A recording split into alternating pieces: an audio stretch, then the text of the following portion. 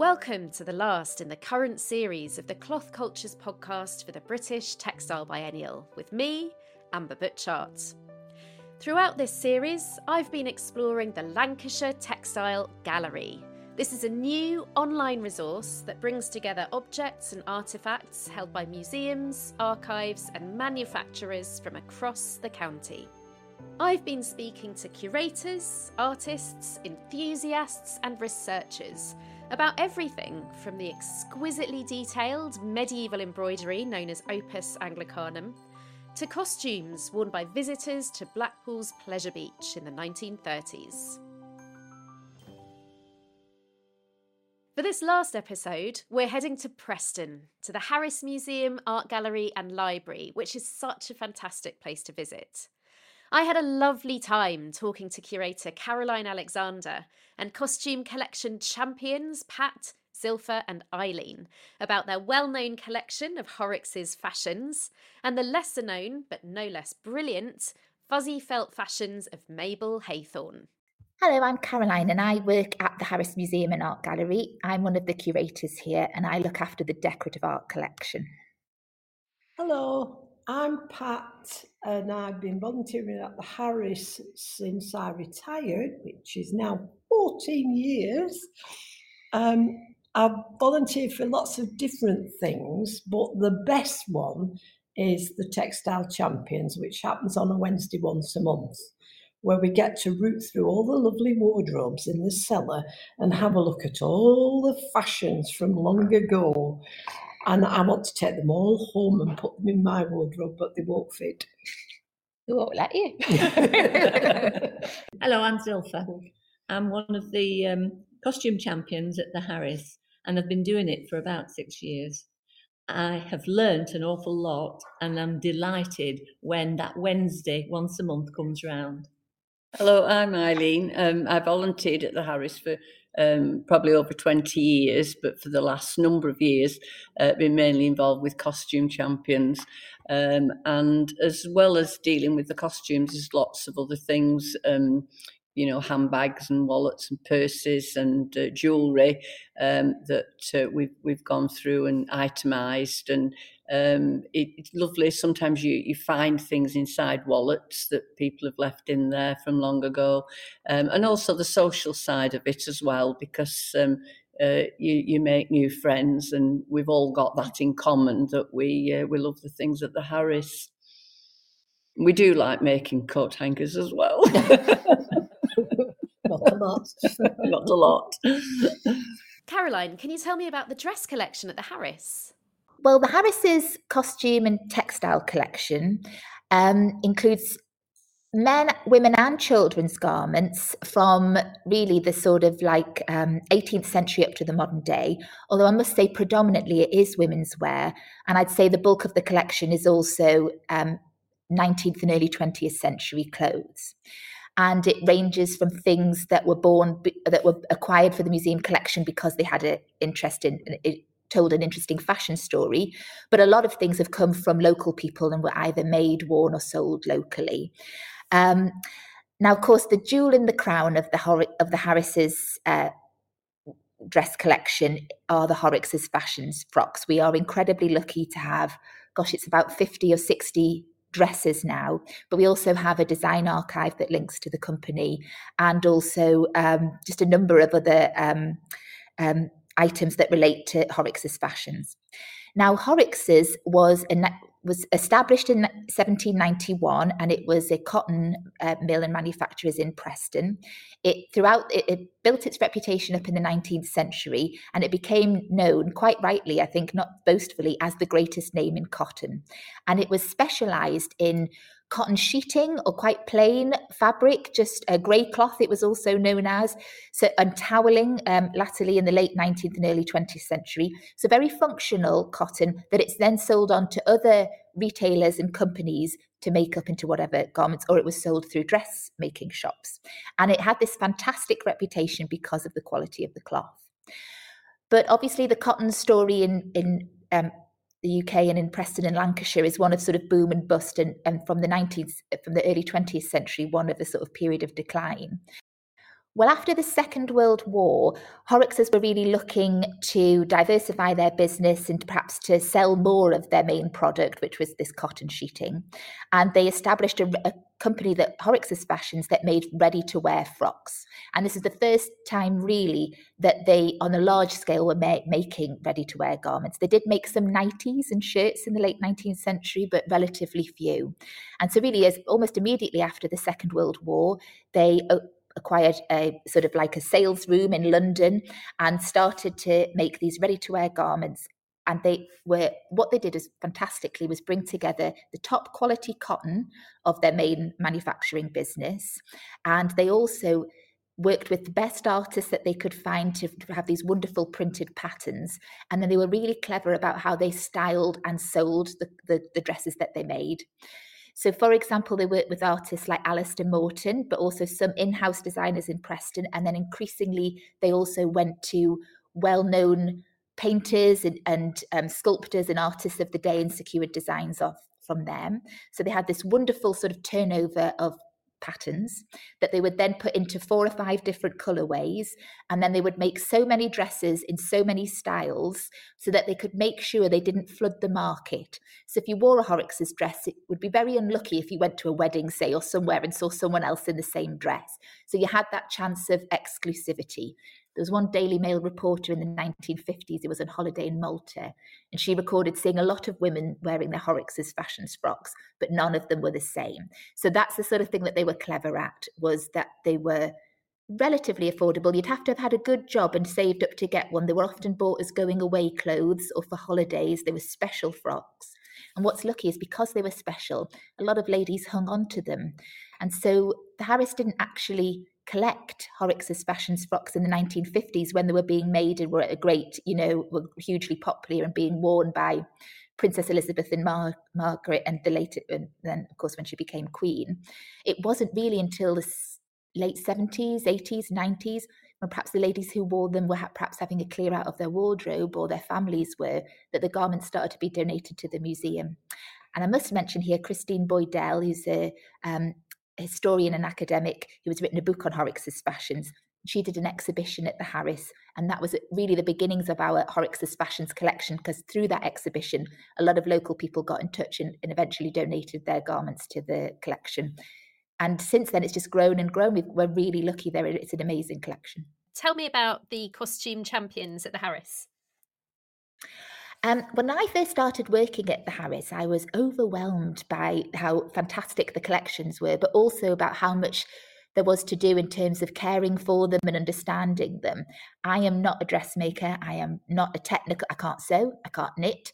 A lot of the ladies have joked about how bad that is. When we first started up craft sessions, I would bring a scarf that I'd been making for like 10 years, since I think I was like, a student, and they just thought it was terrible. And I knew I needed help in looking after this collection.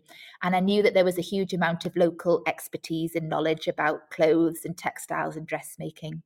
And so we set up a group called the Costume Collection Champions, or the Textile Collection Champions. And we asked local people to be involved. If you had sewing skills and you wanted to help out, then to come along. And we used to meet once a month on a Wednesday. And the ladies would help me make, it was largely ladies, everybody's welcome, obviously, but would help me make padded hangers to store the garments on. They all winced when I said that, because made many hundreds and hundreds of padded hangers. And also, it also helped, when a new item comes into the collection and you have to sew the number into the garment, they help me do that, because if I did that, I would stitch my fingers to the clothing.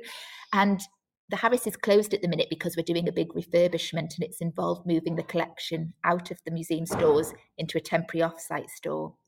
And the collection will be stored differently when it comes back into the collection. So we've also been making Tyvek bags to encapsulate the collection.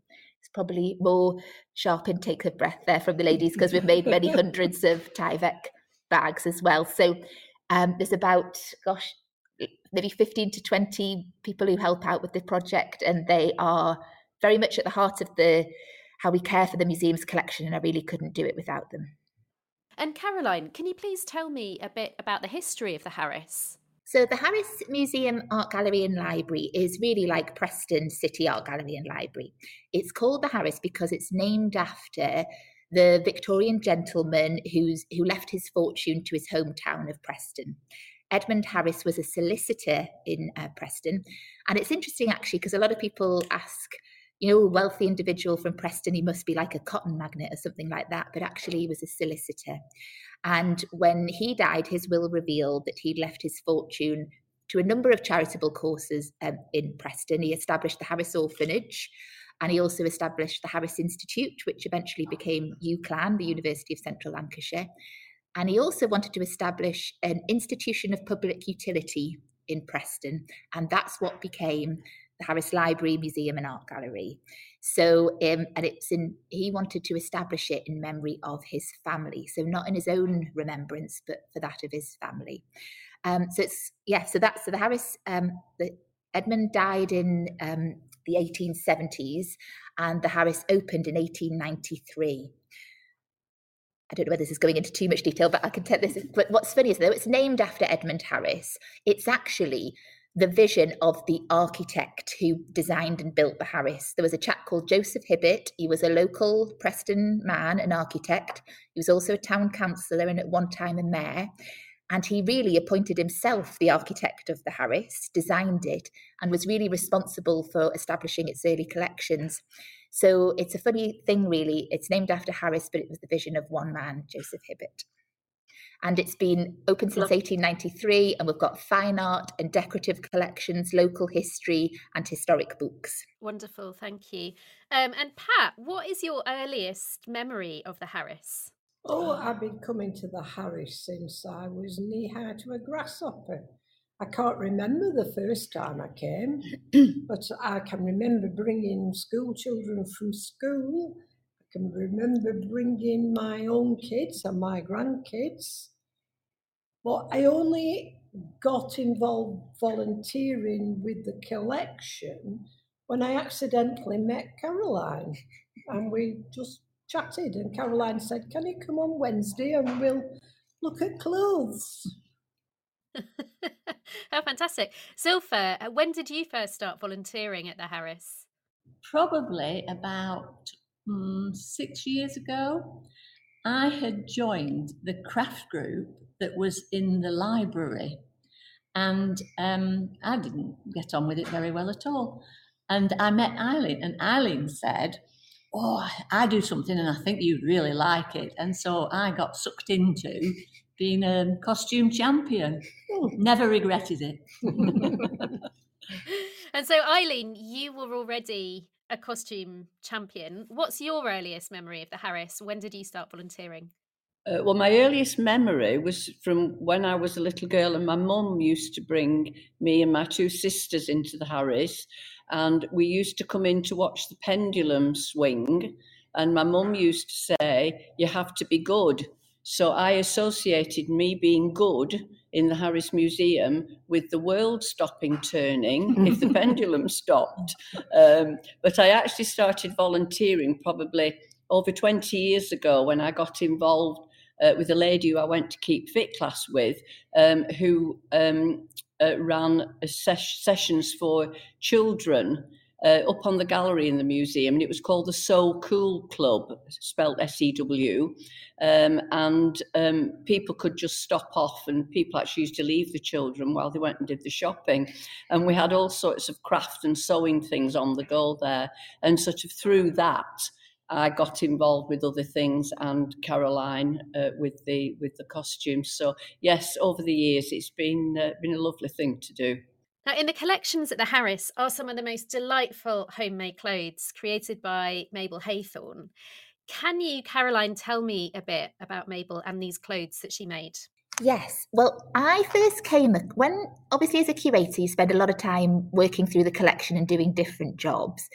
And I remember coming across these clothes that were some dresses that were hanging in a wardrobe, 4 or 5 of them, that were all decorated with felt, cut out and applied felt, like fuzzy felt shapes.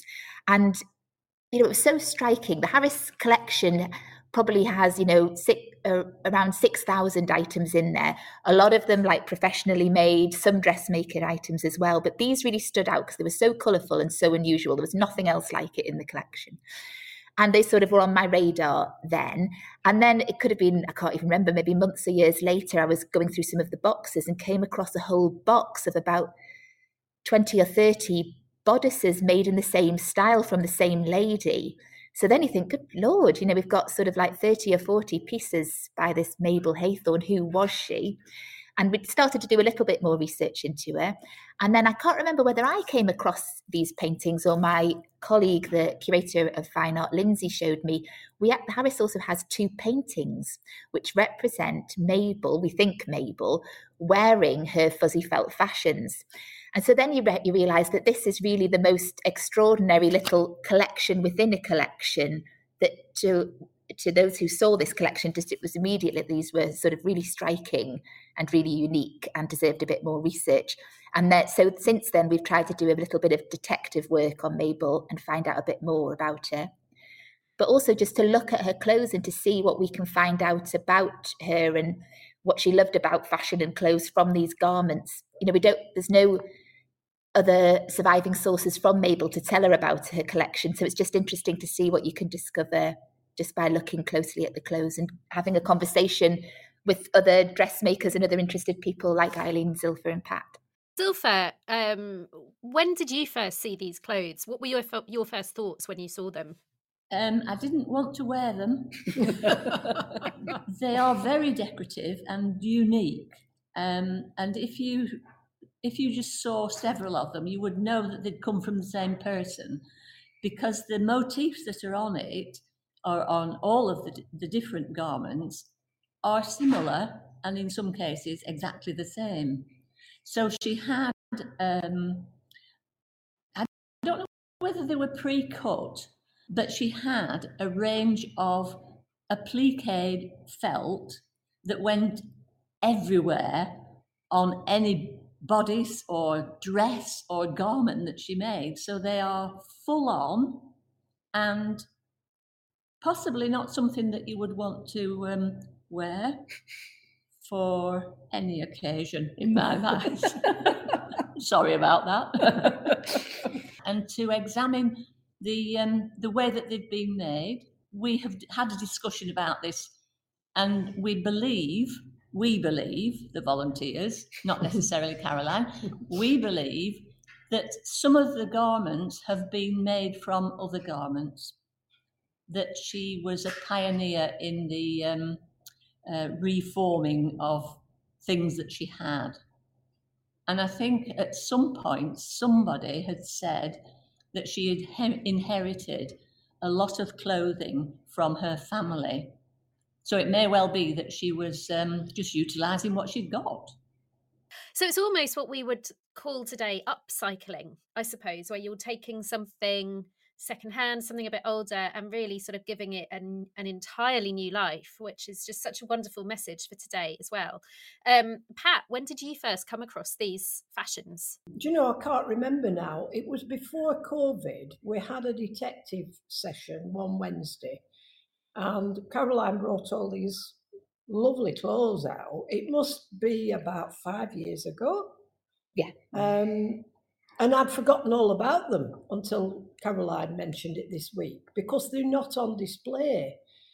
But I've upcycled my clothes all my life, which my children have always thought was hilarious. And now they're realising, actually, it's not that hilarious at all. But I think very much that is what Mabel's been doing.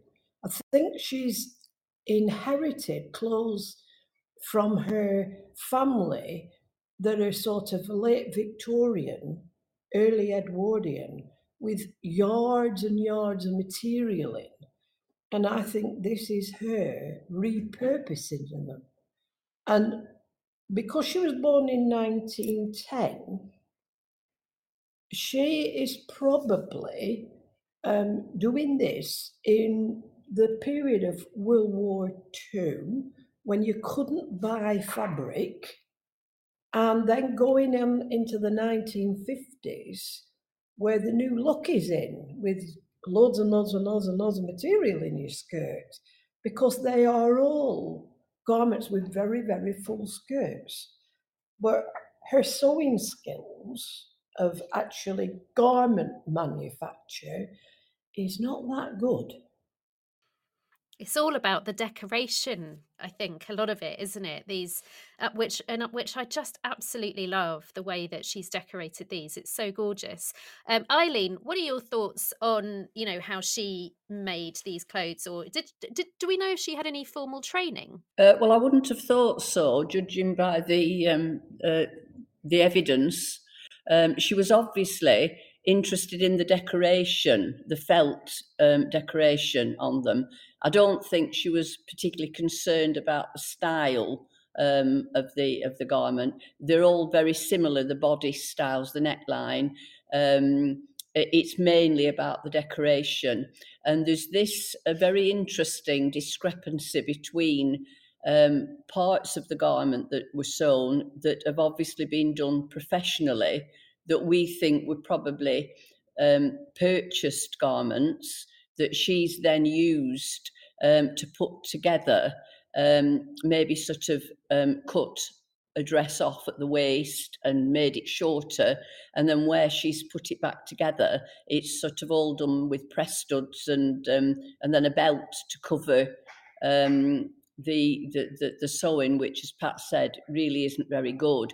So it's sort of a mixture of, we think, these dresses and bodices, maybe even, that have been purchased or passed down to her, and she simply used those as a base for this decoration of paisley shapes and flower shapes. That was really what she was interested in, not the actual not the actual garment. I love that so much. And this kind of sort of slight lack of technical skill makes me warm to Mabel even more, because I feel like this is also exactly how I would do it if I was doing these. I'd just be really slapdash, just be like, I'll just do that with a popper, with a stud. That'll be fine. No one will know. On the plus side for Mabel, the actual felt pieces are all sewn on by hand in the most exquisite, tiny, weeny stitches. So actual hand sewing, she obviously had mastered. It was more garment construction that she didn't know about. I think Pat's hit the nail on the head there. There is a discrepancy between these garments. The way that the actual bodice or dress is made is often really quite rudimentary. I have a slightly different view to Pat, Zilpha and Eileen, although I bow to their dressmaking expertise. But my feeling is that she's made I think Mabel did make the bodice, but she's done it in a very rudimentary way. But what she's really lavished all the attention on is applying the felt decoration. And the stitches on the front are beautifully done. On the back, it's a bit hodgepodge. And I think, like often real dressmakers and embroiderers often want the back to be as good as the front, don't they? Which hasn't bothered her. And also there's all these press studs in the construction, which most people don't use press studs. It makes me think of more theatrical or dressing up clothes. And so I think that's what's interesting about Mabel's garments is, did she actually wear them? Were they just for fun? Did she just dress up in them? Well, that actually brings me on to my next question. Do we know anything about where or when Mabel wore these clothes? Nothing came with the collection when it was first bequeathed to the Harris, because what's interesting to say is when Mabel died, her will revealed that she had left her collection to the Harris, which is a really significant, special thing to do. And although she had some association, she had some acquaintances who were maybe members of the Friends of the Harris or who volunteered or have connections with the Harris, she didn't herself personally. But this is what we've gathered from talking to people that knew her. So we know she was born from doing some sort of ancestry research. We know she was born in 1910, that she lived her whole life at Frenchwood House, which is quite a big, grand property overlooking Avon Park in Preston. We think that property was divided up into flats and her family owned like one of the apartments. Her mum was listed as the sort of residence in the Preston Directory before her brother was, and then Mabel was. We know that she had a private income and probably didn't work, so quite a well-to-do family. People who knew her and would go around for a cup of tea said that the apartment was full of quite old Victorian furniture and had quite an old-fashioned feel. And we know that Mabel loved to reminisce. And if you came round for a cup of tea, what she loved to do was get out her collection of historic clothes. And she loved also to get out like menus and different sort of paraphernalia from cruise holidays that she'd been on as a young girl. And she would like talk you through the menu or reminisce about her, holidays and family life. People remember the clothes as being maybe from the 1920s. She also had a big historic shoe collection again from that period, and she would get the garments out to show people and reminisce, and there were lovely things. People have said that she was somebody who quite liked to live in the past, and that she was but I don't want to use this word critically, but maybe a little bit of a fussy person, a little bit of a fastidious person who maybe had a bit of a fear of the future. All of this is just personal recollection, and we all remember and have different views on people. What a couple of people who knew her have said is that she didn't wear these clothes out and about, that she was quite a respectable old-fashioned dresser. Somebody even said that she didn't like the Dior, the new look sort of fashions when they came out, and she was maybe a little bit more old-fashioned, always wore a longer length skirt, very traditional and quite buttoned up. A lot of people who went to a house remember getting out the historic clothes, maybe the 1920s coats or shoes and things, but don't remember seeing her own homemade garments. But then one person did say that thought they'd seen some of her own clothes on a mannequin in her house. So it's all fascinating little tidbits and recollections, impossible to pin anything down, which is why it's so nice in a way talking about these clothes, because we can all bring our own thoughts and expertise to it and just enjoy the conversation rather than necessarily trying to establish what or when they were made or how. And so that's some of what we know about her. She sounds fantastic. I really wish I could have met Mabel. She sounds wonderful. And I love this idea of her really diligently decorating all of these items and creating these really remarkable pieces and then only wearing them at home. It's like a secret life or something. There's something very, very intriguing and quite romantic about that as well, I think. And am I right in thinking that as well as the items, you also have some paintings of her wearing them? We do. Now, if the garments themselves are extraordinary, these two paintings take it to the next level. They are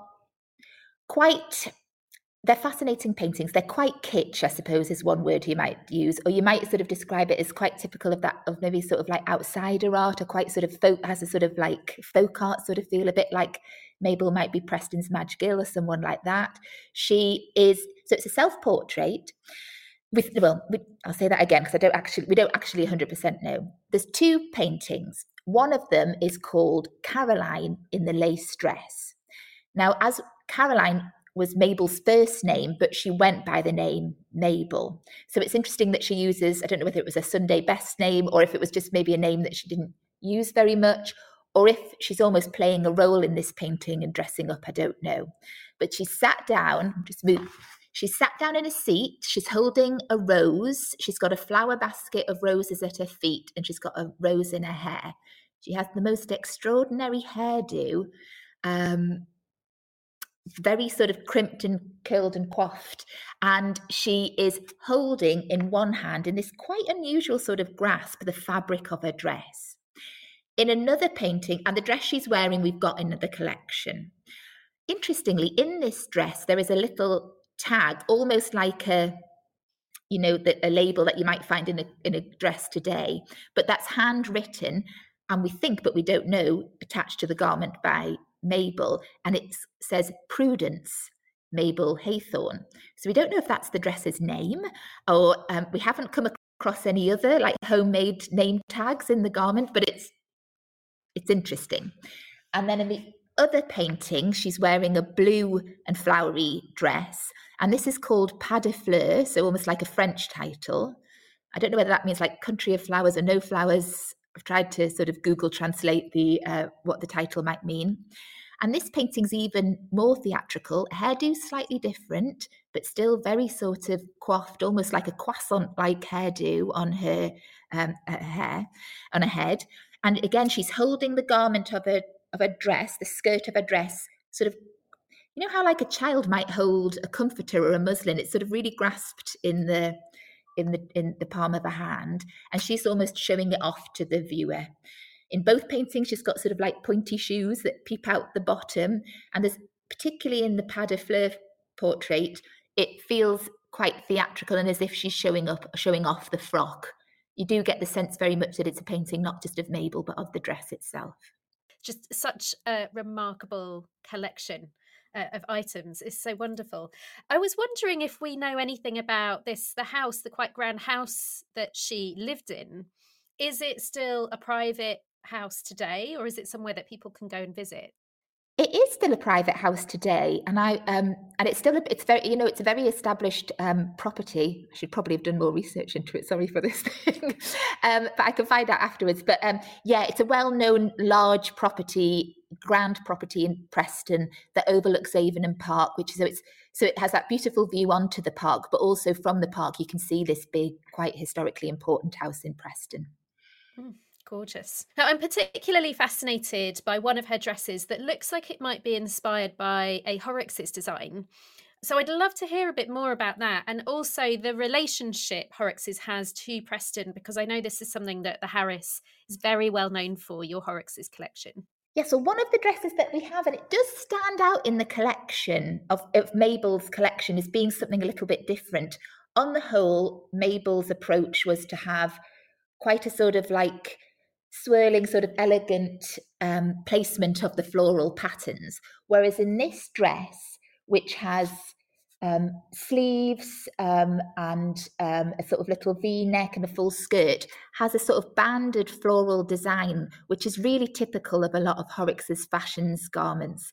I think it was Alistair Morton, one of the sort of designers that worked for Horrocks', really established that flowers set within a geometric framework as being a sort of like signature style or motif of a Horrocks' fashions pattern.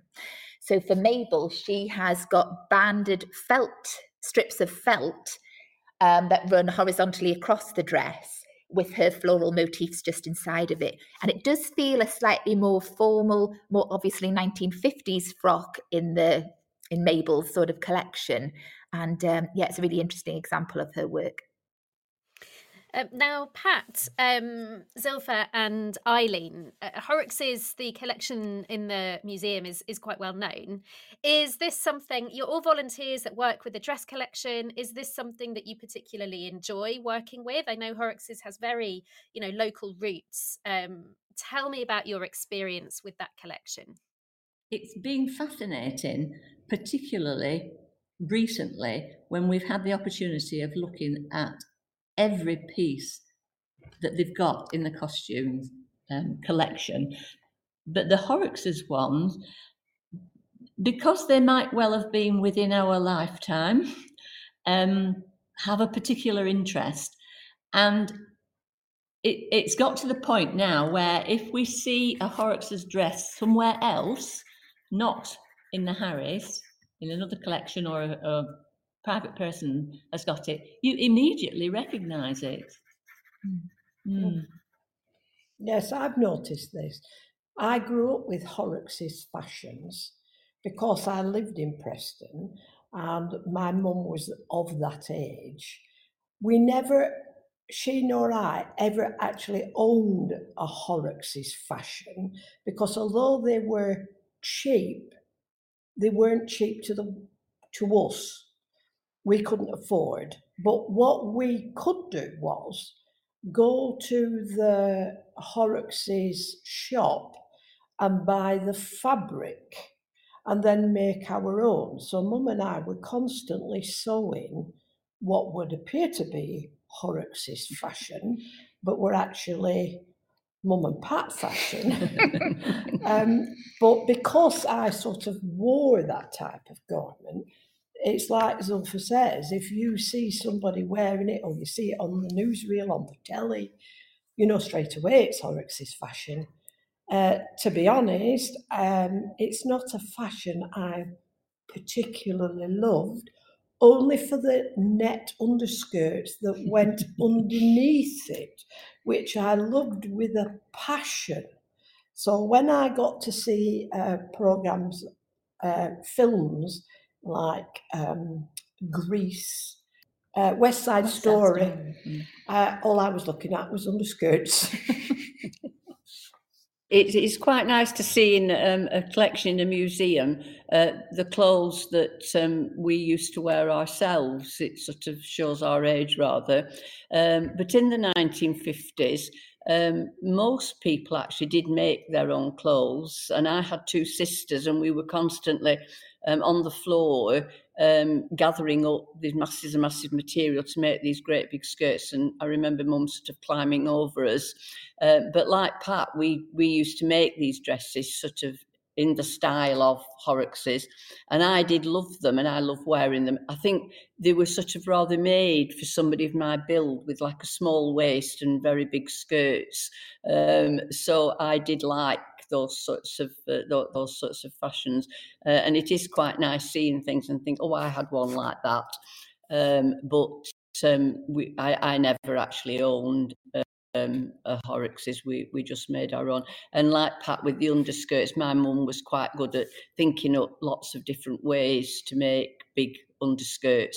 It was a bit of a passion of hers, but obviously they were needed to set off the lovely full skirts that we used to make.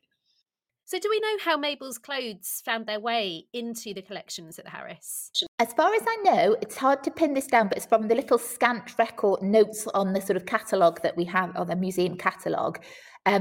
She bequeathed them to the Harris. They were left in her will to the collection.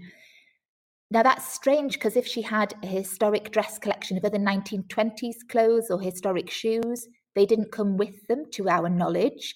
You know, museums really rely on their catalogue and their documentation to understand the story of a collection and how it, or the story of a item in our collection and how it got to be here. And sadly, sometimes those stories get missed off. Sometimes in museums, you sort of document the garment rather than documenting the story. That's something we're really careful about now, is to make sure that we do both. Because often, as interesting as the garment is, you don't always need a visual description, because it's in front of you. What you want to know is, how did it get here? So it's a bit enigmatic with Mabel, and what we know about her wasn't in any of the original documentation to do with the collection. It's what we've been able to piece together since, which has felt like a really important thing to do, because obviously the people who knew her are in their 90s now. So you want to make sure you get that sort of, albeit anecdotal, information pinned down for future generations that are looking at this collection. Now, because of her use of felt, these have been described as fuzzy felt fashions, which, is just great. Sounds fantastic. I remember playing with fuzzy felt as a child, very, very, very vividly, and how tactile it is and the colours and everything. Can you tell me a bit about the history of fuzzy felt, and do you have any in the collections at the Harris? That is a really good question. I know. Oh, do you? Have you? Yeah. In the Harris collection? No, I don't know about the Harris collection, but I know where fuzzy felt came from. Go on. There was a lady called Lois Allen, and her husband, who had been in the army. The two of them, during World War II, were working at home with felt, making components for tank gaskets, which I assume was some method of preventing these gaskets from leaking. Because I have no knowledge of gaskets, but that's what my husband and I have deduced.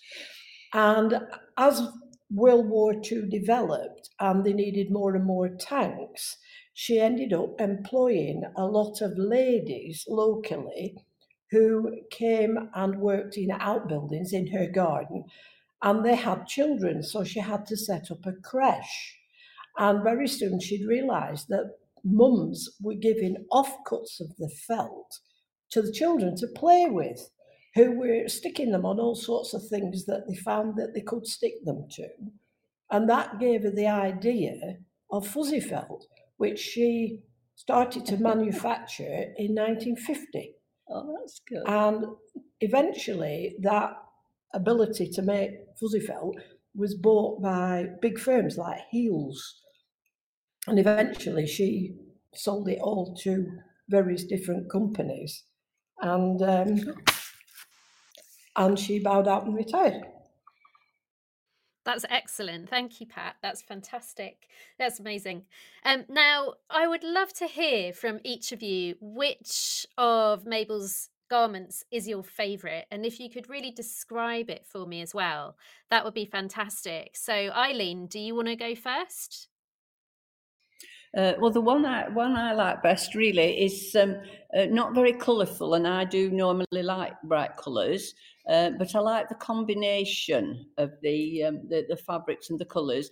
It's obviously been made from a grey sort of day dress in a very nice quality of material, and it's as if she's cut it off at the middle and then attached it back, as I said before, with press studs and things. But it's got this cream lace overlay for the skirt, which is net with the felt things put on. And it's hard to tell whether she's actually stitched these on or whether it was sort of a bought fabric like that. Very, very beautifully done. And the top as well, and then it's got some black velvet bows up the bodice. She seemed to have this idea of doing a kind of slightly double-breasted fastening for the bodice with these tiny press studs fastening it all together. But this is one that does illustrate the discrepancy in the sewing talent, shall we say, that it does seem that the actual garment was a manufactured garment and she's just used that as a basis for her decoration. But the combination of the sort of grey and the cream and the black bows, I like, and it's got the black belt to hide all the poor sewing around the waistline. And it is the sort of thing that I would wear. Yeah, it's lovely. Lovely. Zilpha? I particularly like a shoulder cape. It's made from black velvet. I think she might have made the whole thing herself. And it's got a pink lining and decorated with the felt flowers, which are various shades of pink and all identical. And green leaves, all in felt, all stitched on with these tiny stitches. Fastened, of course, at the neck with a press stud, her favourite, and around the inside, I'm not sure how I can describe this, because I'm waving my hands to tell you about it. Around the edges of the lining is braid that you wouldn't necessarily put onto a garment, more that you would put on something that was upholstered. But it's the sort of thing that now that, I know the collection better, I'm not surprised. But it's a very useful garment, I think, just a little shoulder cape. I love a shoulder cape, so that sounds absolutely magical to me. Pat, what's your favourite? Well, strangely enough, the one that Eileen's described is my favourite, which, like Eileen, it's an unusual choice because I love colour. And this is grey and white, so it's not a choice, but it's the only garment I would actually dare walk down the street in. But there is one that just suits my colour wave, and that's one that has a very, very simple dark blue velvet bodice, very, very badly made, but has a wonderful skirt, almost like a gypsy look. It's sort of an olive green and then paisley felt shapes stitched all over it in the most minuscule stitching, but fabulous colours, emerald greens and purples and mulberries and pinks. And it's like paisley shapes and then flowers on the top of it. But at the bottom, there's a big border, almost like the one that looks Horrocksy, where it's got felt bands round, and between the two bands, lots and lots and lots of beautifully executed flowers in the same colour as the paisley. I wouldn't wear the dress, but I would quite happily wear the skirt and leave the bodice behind. Gorgeous, thank you. Caroline, what is it about these clothes that you think is so enthralling? They are so visually striking. Like I say, Harris has a huge clothing collection, the 40-odd wardrobes. But if you were browsing through, you would not forget these ones. You would immediately be like, who made this? This is amazing. These are fascinating. And I hope it hasn't come across that we've been, they are unusually made. And it is, you do sort of think, how on earth were these worn, even with all the press studs popping every 5 if you sat down? But the design of them is really beautifully done, and you sort of think somebody took a huge amount of care and attention. I think probably although again, this is just me guessing, hand cut all of using a template, but say if she hand cut all of the paisley or floral motifs, a lot of them have colours layered on top of each other. So she's really thought through the different colour combinations of each paisley motif and then how they work together across the garment, the different ways the motifs sort of sit and how the colours combine. And there's just so much thought and care and attention. We've talked about how beautiful the stitches are at the front, but a bit rougher on the back. There's a huge amount of sort of creativity and joy in these pieces, and really good design, strong, really strong use of colour. So I think whether they're your taste or not, and they're easy to have a joke about, particularly because fuzzy felts have that sort of funny status anyway. You have to admire the joy and the creativity of the person who made them. That's lovely. Absolutely lovely. This has been so lovely. It's brought these pieces to life so much and really brought Mabel to life as well. This has been such a lovely interview. Thank you, all of you, so much. Thank you for joining me for this series of the Cloth Cultures podcast, and I hope you've enjoyed this exploration of the Lancashire Textile Gallery, which illuminates just some of the stories that textiles can tell. You can find the fantastic homemade fuzzy felt fashions of Mabel Haythorne at the Harris Museum, Art Gallery and Library in Preston, Lancashire. They also feature in the Lancashire Textile Gallery, which we've been exploring throughout this series. This is a collaboration between the Gawthorpe Textiles Collection, the University of Central Lancashire and the British Textile Biennial, with contributions from museums and archives across the county. Head to lancashiretextilegallery.com to find out more about its changing programme of collections, exhibitions and artist commissions. The British Textile Biennial 2023 runs from the 29th of September to the 29th of October, exploring the environmental impact and regenerative potential of textiles and fashion. You can find out more on Twitter @Textile Biennial and Facebook and Instagram @British Textile Biennial. Thanks so much for listening. I hope you've enjoyed the series, and I'll see you soon on Cloth Cultures.